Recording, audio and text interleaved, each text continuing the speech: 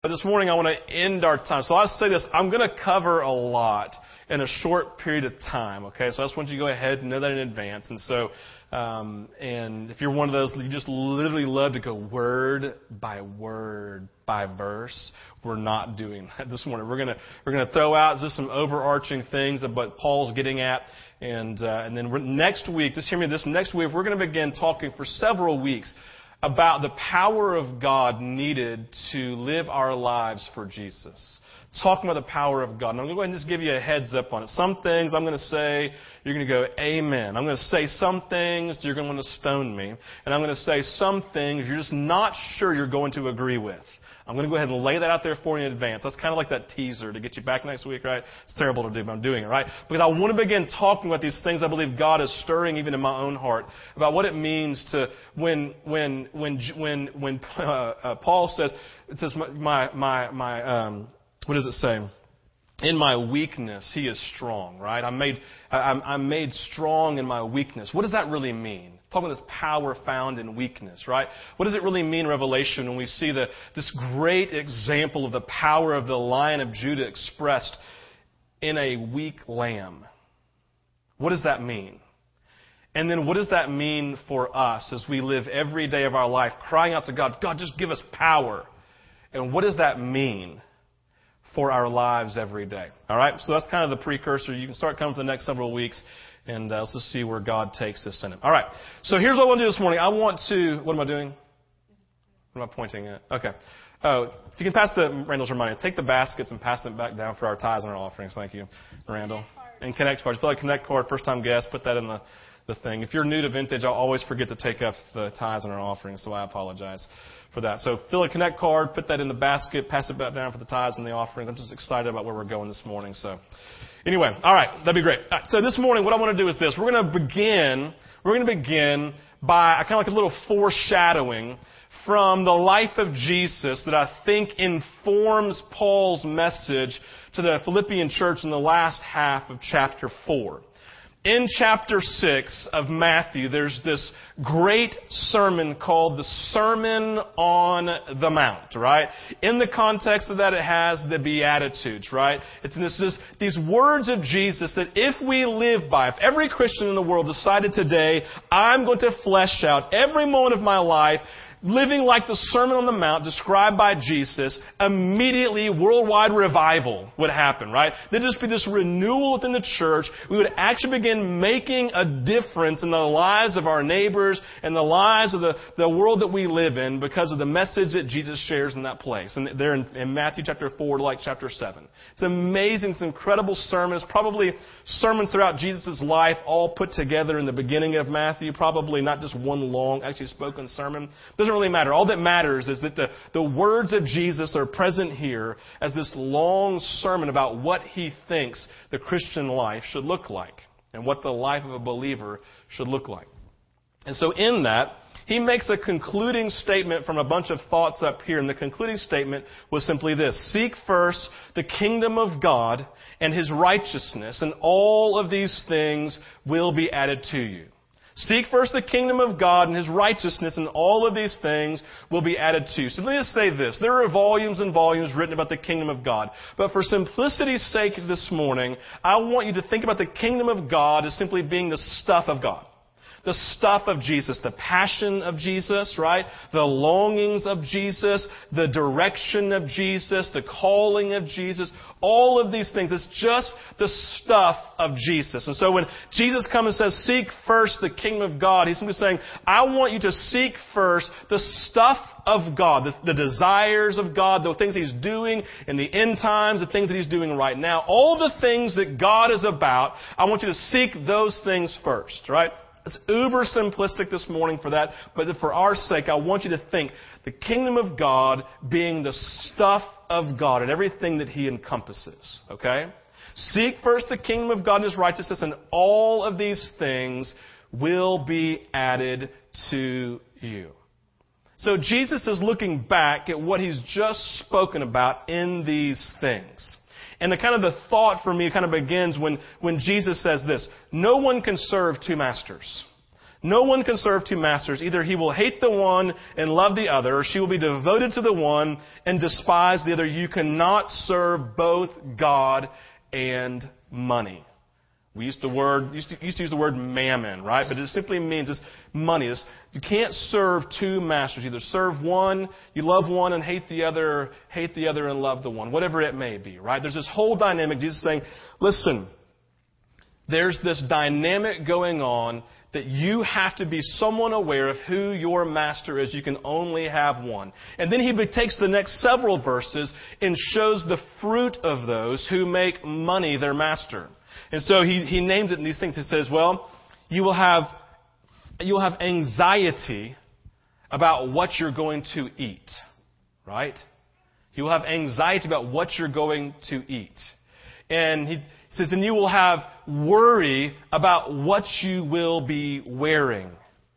Remember that? It says, talk about the birds of the fields and the birds of the air and the flowers of the field and how God is providing for them, right? And he says, don't worry about tomorrow. Tomorrow has enough to worry about in and of itself.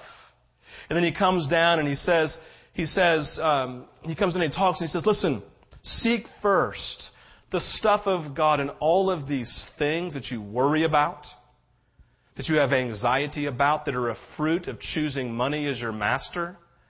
They'll be present in your life, but if you seek first the kingdom of God, if you seek first the stuff of God and what God is about, if you give yourself wholeheartedly, this is my desire, this is my longing, this is my direction, then all these things that you worry and have anxiety about will be given to you. Your needs will be met. That is this foundation that leads us to the second half of chapter 4 of Philippians. So Philippians, Paul comes in and he says this. He begins to lay out and is telling them to watch out for their heart affections, right? The focus of their lives. This is their heart affections and their minds and what they're focusing on. And he says this in verse 8 and 9. He says, whatever is true, whatever is noble, whatever is right, whatever is pure, whatever is lovely, whatever is admirable, if anything is excellent or praiseworthy, think about such things. Goes on to verse 9. Whatever you have learned or received or heard from me or seen in me, put into practice, and the God of peace will be with you. So what Paul is doing here is he's referencing, looking back to the things he's already written in his letter. He's already laying out for them these expectations and these desires of his in the context of discipling them to be the followers of Jesus that they need to be, expressing the love of Jesus every day of their life, right? To each other and to their neighbors. And so he's coming along saying, listen, I've just spoken to you these things that are true and that are noble and that are right. And he goes on, he says later, or the things that you've seen in me. He's literally expressing them in his life. So all you're hearing Paul say is, listen, I've just taught you a bunch of stuff, and I've actually expressed it and how I live my life, and you've seen it. So I want you to focus every moment of every day on these things. Remember, seek first the stuff of God. That's what he's getting at. Seek first the kingdom of God. And seek first all of these things that he's been speaking about that are related to the kingdom of God, the stuff of God, and what God is doing in them and what God is doing through them in the community in which they live. And so Paul begins this first thing saying, listen, focus your heart's desire, your heart and your mind and everything on seeking first the kingdom, seeking first the stuff of God, these things that I've named for you. So as we dive into this message this morning, the first thing I want you to see is this. For your own lives, are you seeking first the kingdom of God? Is the fruit of peace that he names here, put into practice these things, and the God of peace will be with you? Or is the fruit of another master being expressed in your life? Selfishness and worry and anxiety and frustration and anger. There are lots of fruits that are out there. What is marking your life? We have He named two masters, Jesus did. He says, if you will serve and seek first the kingdom and make God your master, then you won't be living in anxiety, worry, fear, anger, and frustration. Why? Because the God of peace will be with you. We could name it the fruit of the Spirit: love and joy and peace and patience, kindness and goodness. Seek first the kingdom. Set your heart's affection, your mind's focus on the stuff of God. So it continues to go on. And I believe what he begins to do in the next few verses is he begins to lay out for the Philippians a very biblical principle on how they should view, interpret, and define finances, giving, and receiving in their own life. So let's look at Philippians chapter 4, verses 10 through 19. I'll tell you, I'm running through a lot of verses this morning. It says this: I rejoice greatly in the Lord that at last you have renewed your concern for me. Indeed, you have been concerned, but you had no opportunity to show it. I am not saying this because I am in need. For I have learned, don't just read this, and don't just read this along with what I'm about to read and go, oh, that's pretty cool for the Philippians. I want you to read. I want you to put yourself here. I want you to allow these words to interpret how you're living life. I want you to allow it to define for you how you're living. These words are about to be spoken from God to shape you and to define how you are living, right? So here we go. He says, I'm not saying I have need, for I have learned to be content whatever the circumstances. I've learned to be content whatever the circumstances. I know what it is to be in need, living in poverty, and I know what it is to have plenty and living in excess. I have learned the secret. It's a secret that Paul's learned. I've learned the secret of being content in any and every situation, whether well-fed or hungry, whether living in plenty or in want.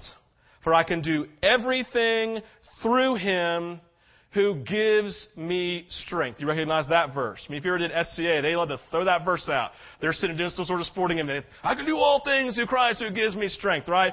They're speaking it way out of context. Here's the context, talking about living content in the midst of poverty or in excess. Verse 14. Yet it was good of you to share in my troubles. Moreover, as you Philippians know, in the early days of our acquaintance with the gospel, when I set out from Macedonia, not one church shared with me in the matter of giving and receiving, except you only. For even when I was in Thessalonica, you sent me aid again and again when I was in need. Not that I'm looking for a gift, but I'm looking for what may be credited to your account. Don't miss that phrase. I'm looking for what can be credited to your account. I have received full payment. And even more, I am amply supplied now that I've received from Epaphroditus the gifts you sent. This is beautiful. They are a fragrant offering, an acceptable sacrifice, pleasing to God. And my God will meet all your needs. Stop there. My God will meet all of your needs. Remember, seek first the kingdom of God, and all of these things will be added to you. My God will meet all your needs according to His glorious riches in Christ Jesus. And so get the picture for Paul. Get the picture. Be a poor guy, poor dude. He's sitting there in prison. He's sitting in prison, right? Probably got some guard either outside or sitting inside with him. And what's he doing? He's probably sitting there because he's a holy guy. He's probably praying, right? If he has some sort of like scrolls of the Scripture, maybe reading those, or he's just writing what's going to end up becoming Scripture, right? Writing letters to the churches that he's planted all throughout his world that he's been a part of, right? And he's sitting there and he's hearing all these things about himself that possibly tomorrow may be the day that he dies. He's in prison, right? He ultimately ends up dying for his faith. So we don't know what's going on, but prison's not a happy place, right? And so he's sitting there, and to compound it, the letters that he's getting back from all of these churches are naming all this quarreling, all this strife, he's hearing stories about brothers and sisters in the faith literally being driven away from the true gospel of Jesus. He's preached to them. And he's a father there. And he's got people telling he's not really even an apostle to begin with. And I can't believe they ever listened to him. He's hearing all these letters. And let me tell you something. Paul wasn't a great apostle, man of God, but he was a man, a human being. just like us. And he's sitting in a moment and he's wrestling. There's tension that he's dealing with in his heart and in his mind. He's a human being just like you. And all of a sudden, something happens, a knock on the door. There's a gift for the prisoner. That's a jailer voice, really deep and really manly, whatever. There's a prisoner. There's a gift for the prisoner. And Paul looks up. He's like, oh, great, find another letter. Talking about how terrible everything is in the Church of Corinth. Fantastic, right? Opens it up, and all of a sudden they bring this gift. He brings it in and plops it down on the floor or the table. Who knows what he has? And he looks at it. He's like, uh-oh. It's either really good or really bad, right? Kind of probably begins to peel it back. And he opens it up, and what it was? It was a care package. It was a care package. I mean, Adam, have you ever received a care package? I mean, Adam's in the Army, right? We received a care package. I mean, when you get that, I'm sure just like this is like part of home, right? Something from someone who loves you is there present, right? There's this extended community, right? It's not just, those distant missionaries over there, Paul. No, it's part of the family that he's connected with. And he realizes, who's this from? It's from your loved ones in Philippi, your partners in the ministry. He's like, I love the Philippians. Oh my gosh, right? He's looking at it. And verse 10 tells us that his response is to rejoice. He's rejoicing. We recognize he's rejoicing at a real simplistic level. He's just gotten something for someone that he loves. We completely get that, right? Oh, it's so good to receive from those who love me. It says that he was amply supported in verse 18, right? There's this joy. He's amply supported. It's a very good thing. And he rejoices on one level. But the other level of his rejoicing is something that I believe speaks volumes with the lesson that Paul has learned in his life. It says that he rejoices because of how God will respond to their sacrifice of obedience.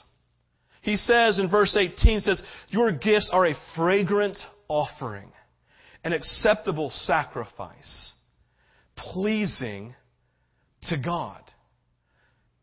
Scripture tells us, Jesus says, how do I know that you love me? Because you obey my commands. The Philippians have come and they says, God, we want to love you.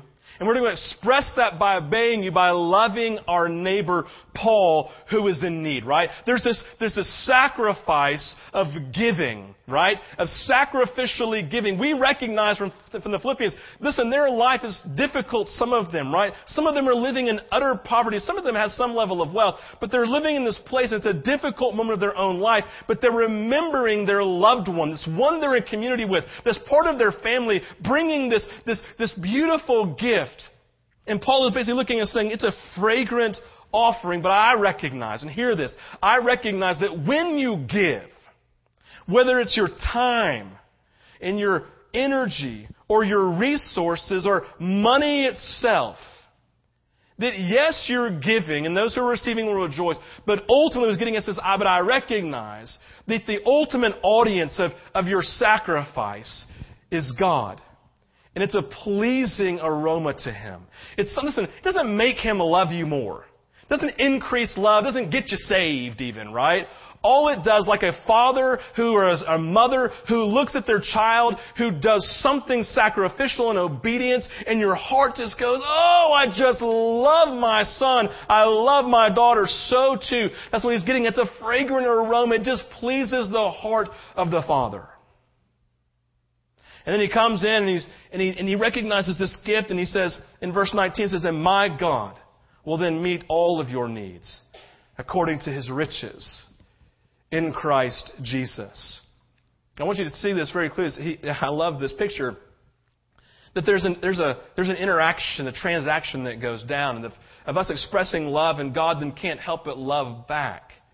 And so what we find then is He says, I will meet your needs. It doesn't say that He meets our wants. It doesn't mean we come to God and say, God, I'm going to give you this. Now give me back this. Right?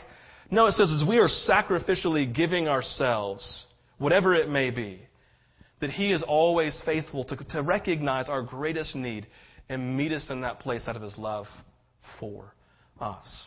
So, what we find in Paul then, I believe, I'm going to kind of just restate everything that I just said, is Paul wants to pass on to his friends. He wants to pass on to his friends this message that freed him, honestly, from the love of money, the love of power, and it's power over him. Akin to the writing of Jesus in Matthew 6 is saying, hey, listen, you're going to serve. You have these masters. You can only serve one. You can only serve one. Seek first the stuff of God, and everything that you actually need will be given to you. But you've got to seek first the kingdom of God and the stuff of God. So what we see, number one, is this. Contentment was found in Jesus. Contentment for Paul was found in Jesus. Listen, he rejoiced in the gift, but he didn't need it. He says, seek first the kingdom, love God, not money. Only one master, only one who can provide satisfaction. Paul says in verse 11 and 12, I have learned to be content in every circumstance, whether when I was in great poverty and need or when I had an excess of stuff. Is basically saying, I've learned to be content, whether I've got a lot of stuff or whether I have nothing. I find that my contentment is only found in seeking God and knowing God. And then verse 13, the context says that I can do everything through Him who gives me strength. That's the secret. His source is Jesus. His source is the knowledge of Jesus. His source is the seeking of God every day and of relationship with Him. Jesus says He would pull away. He would pull away and go to the mountain to be with God. Why? So that He could receive contentment by being with Him, His source of life. Contentment found in Jesus. In times of plenty or in times of need, right? We have a lie that we live in as human beings. That when we have lack, we're missing something. And that when we have excess, well, it's all that we need more. And Paul's coming and saying, listen, when you give yourself to another master other than God, the fruit is always worry and anxiety and fear and all of these things. But if you give yourself to seeking the stuff of God, the kingdom of God, you will find this contentment that no one on earth could ever give you. And yes, you'll rejoice when you receive a gift, but you know you don't need it because you have Him. Second thing Paul says is our giving is done for an audience of one. Our giving is done for an audience of one. Listen, when you come in today and you take your basket and you give to Vintage, I'm not looking at you. I don't care if you give to Vintage. Right? I don't. All I care about is you being obedient to give what God is calling you to give, whether it's your time, your money, your energy, your resources. I don't care. Right? I'm looking for you to have an audience of one. And the audience is simply this. It's not coming to earn something or to prove something to God. It's simply saying, God, I love you. I love what you've given me. And I want to give back of your resources back to you as a gift to those who are in need. God, I'm doing it for you. I'm doing it for you. And Scripture tells us, it says that it's credited to our account. Again, our relationship, there's a transaction that goes down between every human being when they express love for one another.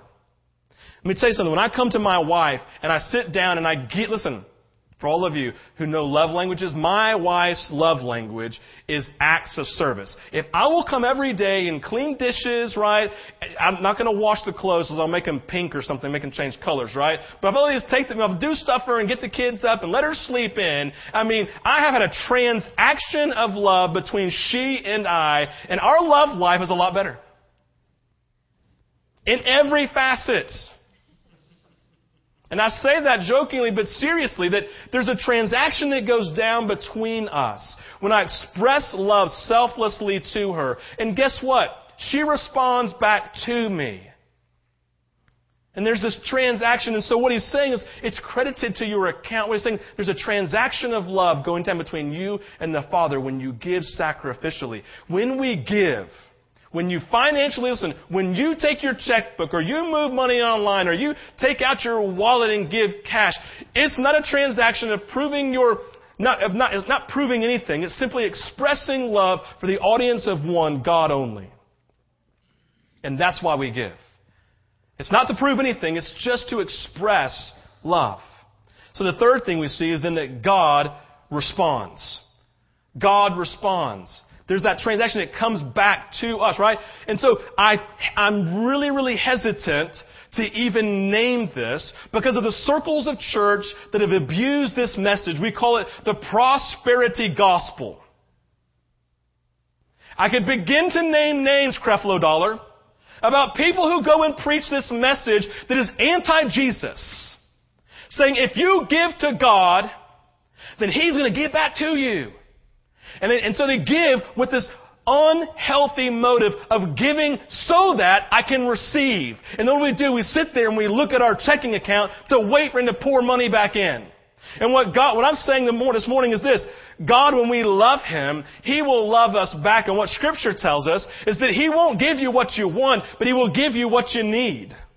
He will pour Himself out into you because He loves you. Several years ago, before my mom died, we went to a healing service. All right? And we went, listen, there was this guy who couldn't speak a lick of English, and he had a guy helper who could speak a little bit of English, and I grabbed him. He was smaller than I was, which was a miracle, right? And I grabbed him like this. This is, you're praying for my mom. He's like, okay, whatever. So there's thousands of people there, and I grabbed my mom, and listen, do you know my mom? Incredible physical difficulties. She could barely walk, and so I'm holding her up, and I'm making the way. I'm parsing, get out of the way! I'm literally screaming at people in this church service, get out of the way, right? I wanted this man to touch my mom, right? I wanted healing to come to her. I wanted this transaction of love to come from her. Had expectations of what it was going to look like. We sit down. We walk over and I'm sit down. We walk over and I grab him again, right? She's here. He's like, okay, right? And so the guy comes over and puts his hand on top of her head and she just falls out in the spirit, right? I mean, she's just like knocked out. She just comes to the floor. I'm like, oh, my mom died, right? Checked her pulse. She was still alive. Great, right? So I figure God's in the middle of doing something. And I'm thinking, He's about to heal her body, right? She can play tennis again. Her dream for 20 years was simply to go out and play tennis, right? I was like already thinking about this tennis match and I was going to let her win this tennis match, right? We're having this whole thing going down in my mind. God's going to heal her. It's fantastic. And so all of a sudden she kind of comes to and I'm like, oh, like the kid at Christmas, like, okay, how are you doing? How are you feeling? I bring her up. We sit in the front row of the church, right? And I was like, how are you feeling? How are you feeling? And she's like, I don't know. God just did something. Well, it's a real easy test to see if she's better. Because if she can walk across the floor without limping or grimacing in pain, then she's healed. Fantastic. I said, hey, Mom, one test. Take off. She's like, okay, right? And she takes off with a very little limp and a grimace on her face. I'm like, oh, God. Had expectations of how He would respond. I sit down and say, God, what do you think? What do you think God did? And she goes, I can't tell you. I'm like, why? She said, because I just realized there was a need for healing internally that I had no idea was there. And God just did it. All of a sudden I realized if I had pigeonholed myself with a single expectation, I would have missed how God was actually pouring Himself out. Let me tell you something, people. All of us miss God every day because we tell Him how to move. We give explicit expectations of what we want and forget and miss completely that He recognizes our needs. And He pours Himself out. God responds. This morning, we have to begin to recognize that Scripture is saying, dwell on whatever is true, whatever is noble, whatever is right, whatever is pure. The stuff of God, give ourselves to it, right? The kingdom of God, seek it first as a priority in your life. It has to define your motives, the motives of your heart, the actions of your lives in regards to money and finances, your energy and your time, and how you hang out with your neighbor and how you drive and how you do all of these things, right? Everything that you do must be defined by the stuff of God. And then Paul comes and he tells us second, he says, then you have to allow Scripture to define how you deal with your resources and your money and your time. And he comes and he just names it clearly. He says, listen, your contentment in life is not found in stuff. Your contentment, listen, is found in Jesus, even when you're living in the midst of poverty. Does that define your life? That in the midst of all things, we find contentment found in Him. It's the secret that Paul found. We find that then how we spend our money and how we give our resources is simply an expression of our love for Jesus. It's just simply one way that Paul found that we express love to Him for an audience of one. And then as long as we keep our heart motives in check, we can simply live in confidence of saying, I can't wait to see what God does. The care package that He sends in a sense, right? How He moves in my life according to the needs that I have. Seek first the kingdom of God. And all of these things will be provided to you, right? That's the heart of Jesus for us. So for us, we just took up a year-end offering. Now notice, because I hate manipulation, I spoke this message after we already took up our year-end offering at Vintage, right? Because I don't want you to feel manipulated, because I want to punch pastors who do that. In the face and in the gut, both at the same time, right? So it was a blessing. It was a blessing then for just to watch how so many of you have already embraced this reality, right? You gave. And it's an act of love to God for an audience of one close to $30,000 from Vintage to go toward, that are specifically going towards the needs of our community, right? And the things we're investing into at Vintage, right? Part of it's going towards staffing because it'll help us to do community transformation better. We're investing into the Abney Elementary School up here. We're doing our outreach. We're investing it into Merchants Court Apartments here in Dallas by going and reaching them, right? Specifically going out. And it's exciting to see how so many of you are already giving sacrificially as an act of love for the audience of one. So kudos to you. Thank you. All I want to say is thank you for your obedience. I don't know how much you gave individually, but I'm thankful for your obedience. The second thing this morning is I simply want to give you an opportunity to respond.